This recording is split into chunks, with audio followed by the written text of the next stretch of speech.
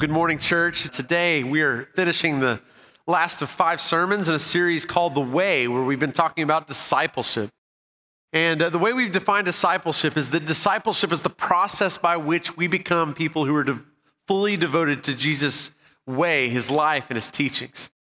And the series is focused on 4 different parts of that calling that happens in all of our lives. Keith launched us in an intro sermon that was a great sermon about discipleship. And then the last 3 weeks, we've talked about how Jesus calls his disciples. And we talked about that by the Sea of Galilee. And then, of course, that Jesus teaches his disciples. And then he equips his disciples, that we have everything we need to live a life of godliness. And today I want to talk about how Jesus, once he does all of that work in our lives, sends us, calls us forth in mission to do the same thing with others that's been done in our own lives. And so today I want to talk about how Jesus sends us as his disciples back into the world to make other disciples. Let's pray as we open God's word this morning. Our God, we thank you for the calling you've placed on each of our lives, that there are 8 billion people, God, that we've just sung about that reflect who your heart is and reflect your image in so many diverse ways, God, in so many beautiful ways. We're grateful for each one that points us to you. And I pray today that we would be formed more into the image of Jesus so we might more clearly reflect your purpose for our lives and we might live into the abundant life that you've called us into. This morning, I pray that you would pour through me the gift of preaching so that Christ would be formed in our hearts. It's the name of Jesus that we pray. And everyone said, amen. The primary place I think about when I think about the mission of God is in Matthew 28. If you want to turn there with me, that'd be great. I'm going to read a few verses from the Great Commission. And then if you also want to put your bookmark in a different place where we'll spend more of our time, in John 20, it's where I want to take us to in a minute. But first, Matthew 28. This comes after Jesus has been resurrected, and Jesus is giving his final words to his followers about what they're to do once he's gone, once he ascends to heaven. And he gives a mission that I've preached on before, I'll preach on again. It's central to our purpose as people who are caught up in the kingdom of God and followers of his. And it's also something I share every Discovering Greenville Oaks, because this is part of the heart of our church as well, is to be a people who are set on mission. And so Matthew 28, verses 18 through 20, listen to what Jesus' last words in the Gospel of Matthew are. Then Jesus came to them and said, "All authority in heaven and on earth has been given to me. Therefore, go and make disciples of all nations, baptizing them in the name of the Father and of the Son and of the Holy Spirit, and teaching them to obey everything I've commanded you. And surely I am with you always to the very end of the age." See, the mission we've been given is very simple, isn't it? The call of God on our lives is to make disciples. And he defines a little bit of what that means. He says to make disciples is to baptize people in the name of the Father, Son, and Holy Spirit. And it's to teach people to obey everything that God has commanded us. It's to remind us of those things is what the Spirit does in our lives. And then he reminds us, hey, you're not alone in this task. You also have the Holy Spirit that's going to walk with you every step of the way in this mission that I'm calling you forth on. And so this is the call that God has put on our lives to make disciples. It's a very global picture of the mission that God has given to us, to go into all the world, that God will be with you wherever you go. And we, as we gather here in Allen, Texas, it's a reminder that God's mission has done that, right? God's mission has been fulfilled. It's gone into all the world, all the way from Palestine to here in Texas, and it continues to expand in these days as well. So this is the story that God gives in Matthew, but in the Gospel of John, I love another picture that I want to share with us and go into a little more detail about the mission that God sends his disciples on. John 20, the beginning of that chapter, is the story of the resurrection. Mary Magdalene goes to the tomb, and when she arrives, that stone that's been covering the entrance has been rolled away, and she looks inside, and the body's not there. And so she runs and finds Simon Peter and John, and she says to them, "Somebody's stolen the body." That's the only imagination she has for why the body could be missing, right? Resurrection isn't a possibility. So the body's been stolen. We've got to do something. So they run to the tomb, and John, who writes the gospel, we assume is the one that says him and Simon Peter go. And John reminds us that he runs faster than the tomb than Peter, right? He gets author's license to remind people of who's fastest, right? It's a strange detail that's there. But they get there, and Mary Magdalene shows up behind, and she's weeping outside of the tomb. And all of a sudden, she turns around as she's weeping, and there's this man there, and she mistakes this man for the gardener of this place where the tomb was, but it's not actually the gardener at all. And so she actually has this confrontation and finds out this is Jesus that's been resurrected. And so she goes and she runs and she tells the rest of the disciples. And that evening, they gather in a room. The door's locked, and there's a reason for that I'll share in just a minute. I want to read this picture of what happens, again, the night they discover Jesus' tomb is empty, the night of the resurrection. Listen to these verses. This is John 20, verses 19 to 23. On the evening of that first day of the week, when the disciples were together, with the doors locked for fear of the Jewish leaders, Jesus came and stood among them and said, "Peace be with you." And after he said this, he showed them his hands and side. The disciples were overjoyed when they saw the Lord. Again, Jesus said, "Peace be with you. As the Father has sent me, I am sending you." And with that, he breathed on them and said, "Receive the Holy Spirit. If you forgive anyone's sins, their sins are forgiven. And if you do not forgive them, you're not forgiven."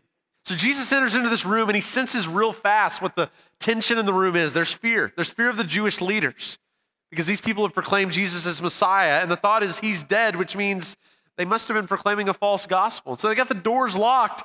They're afraid of what might happen, but what they've discovered is the resurrection's happened. And so what they believed about Jesus was true. And so they're afraid, though, of what may happen. And so the doors are locked, and all of a sudden Jesus kind of breaks through. The resurrected bodies are amazing things. He shows up in the room, and his first move in the midst of this fear is to say, "Peace be with you." And I love that image of Jesus, right? Because some of us are walking in that kind of fear right now in our lives. We've got some things that are going on that we're fearful of how they're going to turn out. And if Jesus, as he's clarified in John 20, is any picture of the Jesus that's true in our lives, I think this is the same word Jesus wants to speak into whatever fear you're facing. Peace be with you. These are the disciples that saw him say these very words over the sea as they were in it afraid. And that sea was calm. In the same way, this word of peace is being spoken into their lives as a word of blessing to calm what's there. And then he says this phrase, a little different than the Great Commission, right? "As the Father has sent me, so I'm sending you." That's a really interesting idea, right? I mean, Jesus in Philippians 2, he's recounted as the one who was with God, and he gave up all that went with that, and he came to earth, he took on flesh, he became a servant, he died on a cross, right? This is the gift that God gave us, was sending his son into the world. And what he's telling us as his disciples is, what God did with me is God's doing with you. You are being sent in the same way I've been sent. That's remarkable, isn't it? We look at the presence of Jesus and we think, wouldn't that be so much better if Jesus would just come back? But he's saying, no. When you have the Holy Spirit that I'm about to breathe on you, it's that good that I'm sending you in the same way that I sent Jesus. And so when Jesus calls his disciples and teaches and equips and sends, that's the same commission we've been given. We're the ones who are called to call people that don't know Jesus yet, to tell them the story, and then to teach them what it means to follow Jesus, and then to equip them and to make sure they know that the Holy Spirit has given you everything you need to live a life of godliness, that you have spiritual gifts, and then to send them again. It's not enough just to make disciples. The job of the church is to make disciples who make disciples who make disciples, right? You've got to pass it on. That's why we're here, is because for generations, people have been doing that very thing that Jesus commanded. Being sent as Jesus was also sent. But then he does this really strange thing in John 20. You notice it, right? He breathes on them. Can you imagine what it would have been like to be there and think, what in the world is Jesus doing, right? I mean, we're afraid, first of all, peace, that's great. I'm sending you, and then he just breathes. Now, if you're paying attention to Scripture all the way back, and of course these people would have known a lot of the Jewish background in the Old Testament, then there's some things that come to mind when we think about breathing, right? In fact, all the way back in Genesis chapter 2, the second chapter in the entire Bible, that recounts kind of the second creation story, I guess you can say, right? Genesis 1, Genesis 2. But listen to these words about breath. Just listen for that word closely. In Genesis 2, verse 7. "Then the Lord God formed a man from the dust of the ground and breathed into his nostrils the breath of life, and the man became a living being." This is the act of creation, right? When God breathes into whatever it is, those things come to life. And I'm wondering if some of you have had that experience before, right? Feeling as if things are hopeless or lifeless or without a future or a hope. And what God does is he breathes life into the midst of those situations. Maybe you feel like right now you're being sustained on that, or maybe that's what you need to pray for. God, would you breathe so that I can be made alive again? But another place that's really interesting that talks about the breath of God, a similar outcome, is in Ezekiel, this prophet in the Old Testament. Ezekiel 37, verses 4 and following. Listen to this prophecy that God gives to Ezekiel about breath and about the dry bones. It says there, "Then he said to me, prophesy to these bones and say to them, dry bones, hear the word of the Lord. This is what the sovereign Lord says to these bones. I will make breath enter you, and you will come to life. I will attach tendons to you and make flesh come upon you, cover you with skin. I will put breath in you, and you will come to life. And then you'll know that I'm the Lord." So I prophesied as I was commanded, Ezekiel says. And as I was prophesying, there was a noise, a rattling sound. And the bones came together, bone to bone. I looked, and the tendons and flesh appeared on them, and skin covered them, but there was no breath in them. And then he said to me, prophesy to the breath. Prophesy, son of man, and say to it, this is what the sovereign Lord says. Come, breath from the four winds, and breathe into these slain that they may live. So I prophesied as he commanded me, and breath entered them. And they came to life and stood up on their feet, a vast army. And then he said to me, son of man, these bones are the people of Israel. They say, our bones are dried up. Our hope is gone. We are cut off. Therefore prophesy and say to them, this is what the sovereign Lord says. My people, I'm going to open your graves and bring you up from them. I will bring you back to the land of Israel. And then you, my people, will know that I'm the Lord. When I open your graves and bring you up from them, I will put my spirit in you, and you will live. And I will settle you in your own land. Then you will know that I, the Lord, have spoken, and I have done it, declares the Lord. Both of these passages talk about the breath of God entering into what seems like it's dead, and all of a sudden, things come to life.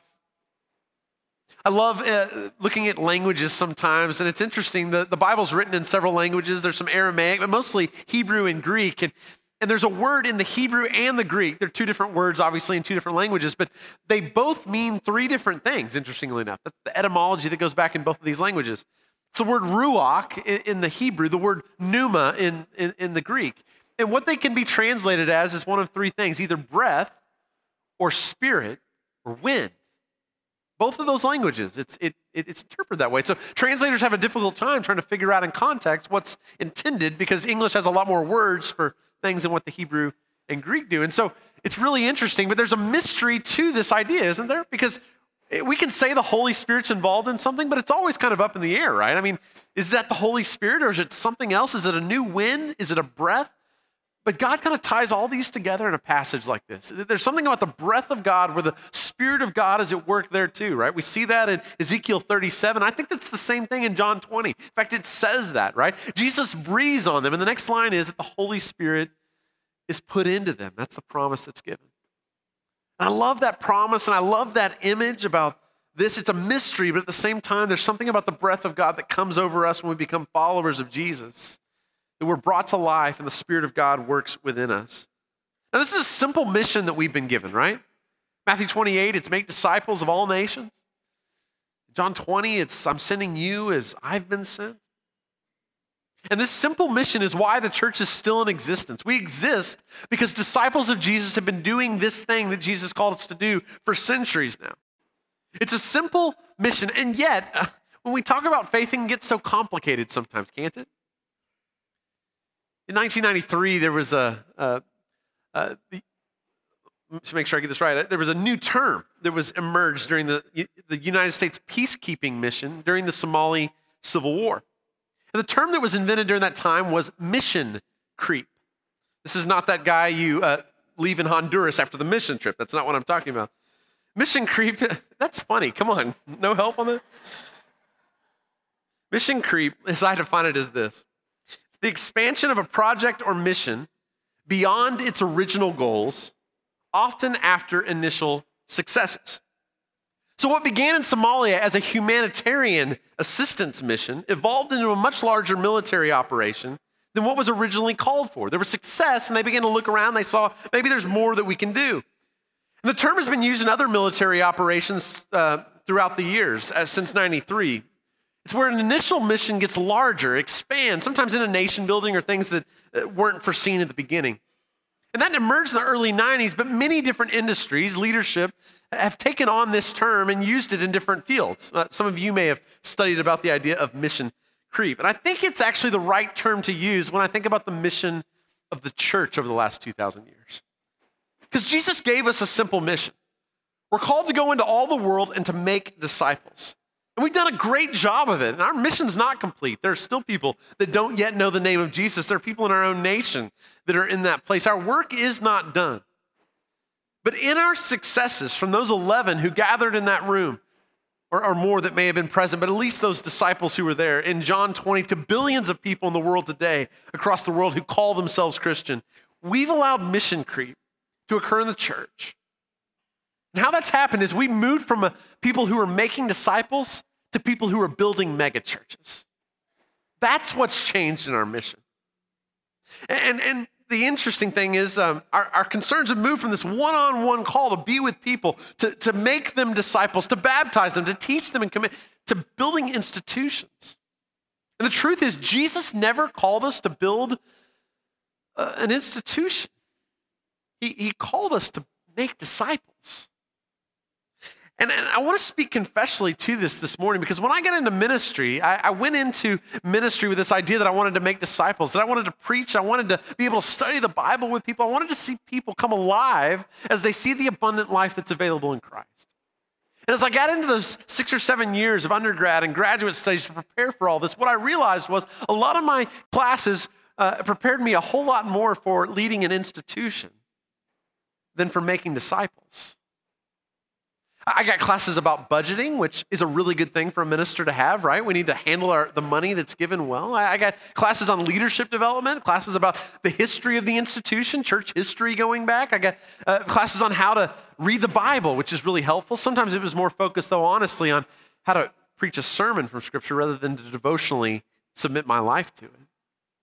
And it's amazing how the more you study for building an institution, how you lose the central focus of what ministry or really discipleship or any of this that we were called to is about in the first place. The initial mission that Jesus gave us was not to maintain a church. It was to make disciples. And it's important that we deal with the institutional nature of the church. After 30 plus years at Greenville Oaks, people gather, and we need to organize that well. That's not a bad thing, but it's important that we never take our eye off what is central. What's the command that was given? What's mission one? And that is to make disciples. And here's the problem with this mission creep the church has been involved with. And I've said this before, and I'll say it again, because I think it's so central to what the mistake is that we're making right now. If you build churches, there's no guarantee that disciples will be the result of it. But if you make disciples, churches can't help but being birthed from it. And if we get this backwards, we stop making disciples and we just start gathering crowds of people. And who are the people who killed Jesus? Crowds of people, right? Disciples don't do that. Disciples are called into the abundant life and they go and share that message and they make more disciples because that's the mission the church is to be about. Amen? Your number one mission as a follower of Jesus is to make disciples, to make them of your family, to make them of your friends, to make those who don't know Jesus followers of Jesus. We are called to this. I think sometimes in the United States, we've mistaken that missions is something that happens outside of the United States. It's something that happens among people groups that haven't yet been civilized, not like us. And so missions becomes, in that framework, something that we do in November. We gather money so that we can go and send people overseas. And some of us are radical enough to even go on a mission trip, right? And we're so grateful for those of you who serve on the missions committee and all that, but the vision of the missions committee is not to gather money to send somewhere else. I'll tell you that. We'll speak about this again in November. The goal of the missions committee is that we would embody the task of taking the gospel to all nations, but never forget that our mission is also here, right? It's that all of us are missionaries. Missionary is not somebody who goes overseas and trains to go to people who haven't heard Jesus. It's to be reminded that that's still needed here, maybe even more so than in past centuries. Mission is not something that happens out there in other places. It's something that happens for every follower of Jesus. You're a missionary. It's not a calling you get with a degree and some amount of money that people give to you. You're a missionary that's called to that right now. And the only remedy we have for Christianity in the midst of what we see around us in decline is, like the early church, to consider each one of us again as missionaries who are on a mission. who are in the middle of one of the biggest mission fields on planet Earth right now. Let me give you some stats to convince you of the reality in America right now. In the year 1900, 2/3 of all Christians were in the West, what we consider the West, right? Europe and Western Europe and over United States, right, so forth. Think of that as the Western world. 2/3 of Christians in 1900. Today, 2/3 are outside of the West. That's not all bad news. That may sound like we've decreased and others have stayed the same. No, there's been a great increase in the global South and in Africa and South America and Asia. God's doing amazing things in China. But it does mean that we are declining, not even staying neutral here in America. While our numbers continue to increase, the church isn't always doing that. Only 17% of Americans are in church on a given Sunday. And North America is now the largest mission field in the English-speaking world. It's third in the entire world behind India and China. We need to keep sending missionaries, but we're receiving missionaries, church. People are seeing us as the destination where the gospel needs to be received again. And that means we need to reconsider our task. We don't stop the mission we do other places, but we can't give up on the missionary task that's here in our own backyard. And I love the examples that are happening around us like this. And this is what we want to call you more to in the days to come. We want to be a missionary-making, disciple-making church. And what we believe is that in Collin County over the next 10 to 15 years, there's a lot of people that are going to be moving in.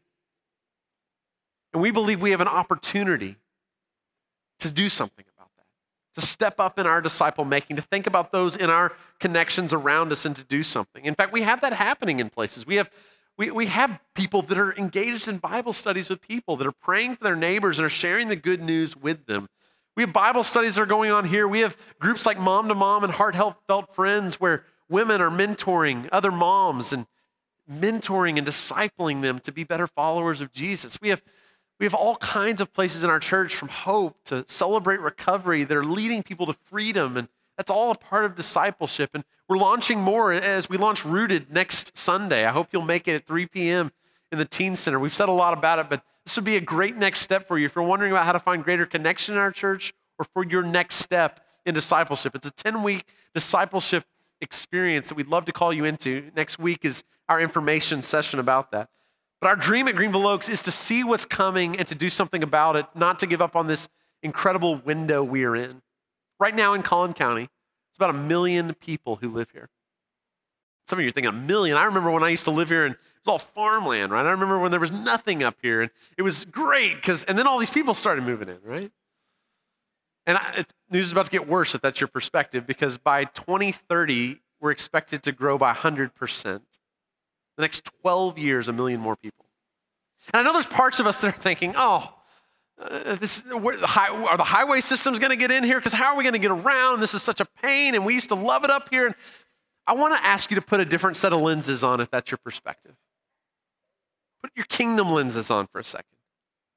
We are in an incredible moment. There aren't many places in our nation that are going to double in size over the next 12 years.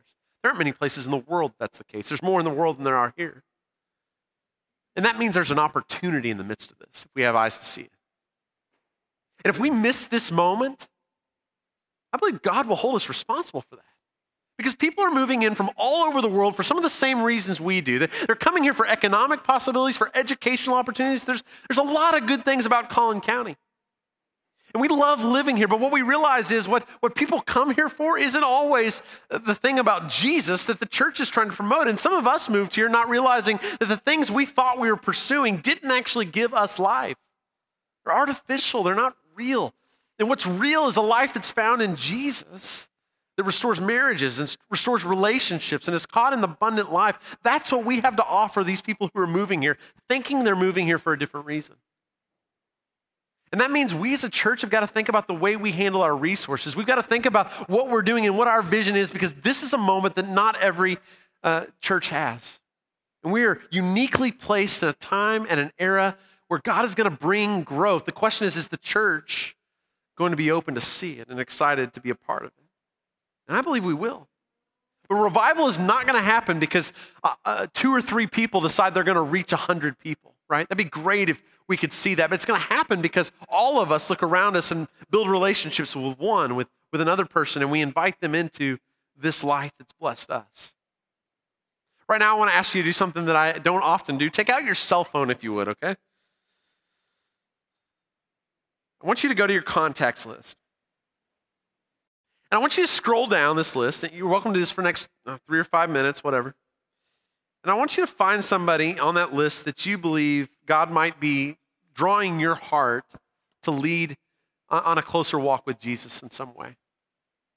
Somebody that you see that their heart may be opening in some way. They're growing closer to God, or maybe they're not even on the radar at all, and they're moving away from God right now. But there's somebody that God's placed on your heart to be in relationship and in partnership with. And what I want to ask you to do right now, I'm going to do the same thing. I'm going to give us a moment. I want you to text that person, just a word of encouragement, a word to let them know how much they mean to you, and be open to the fact that when you send this text, that maybe later today they'll send you a text back and you'll have a chance just to say, would you like to grab a meal or coffee just to get to know each other better or to encourage one another? I'd love to do that. Right now, I just want to give us time. I'm going to do the same thing while y'all are doing it. Let's just text that person, and we're going to pray over these messages and what God does through this. I want to pray over this communication we've had because my trust is that the Holy Spirit's involved in the lives of these people, and God loves them desperately. The Holy Spirit's been involved in prompting our hearts in some way to reach out to these people. My prayer is not that we would take out our Bibles and bang them over the head. That's not at all it. It's just to start asking questions and just to see if God's moving in their lives at all. It's to begin a relationship. It's to encourage and see what God does. And my trust is that God's going to move even today in these conversations, and who knows what God may do. I'll be excited to hear what that will be. So right now, I want to pray, and then I want us to move into our conclusion in just a moment. God, we thank you for the ways you're at work in our lives, and I thank you for those in this series, just over the last 5 weeks, God, that have given their lives to you, that have recommitted their lives to you, that want to step in again, to being disciples in a greater way, to following Jesus more closely. And I thank you for that, God. I know you honor those commitments, and you've forgiven sins in this series, God, and you've set people back on the path, and you've surrounded them with your arms. God, that's good news for us. But there are others that need the same good news. And God, you've laid them on our hearts, and we've sent messages, and I pray over these messages and the people, God, that you care desperately about, that these interactions would not be interactions that would create any kind of fear. We know that you're a God who speaks peace over the fear that we have. And God, I pray you'd breathe into each one, the one on each end of this message, God, those of us in the room and those that you're trying to reach out to through us, God, and that you would use your Holy Spirit, God, to walk with us every step of the way through whatever you want to do. You'll change us through these interactions as well. Because it's not just us, God, who bring Jesus to others. What we do is we discover Jesus in the most unexpected places more clearly than sometimes we're even knowing how to follow. And so, God, I'm excited for the growth we'll have through that opportunity to make disciples. And I pray, God, you would bring fruit in whatever ways you want to through these children that you love desperately and who have been created in your image. And I pray this today in the name of Jesus. Amen.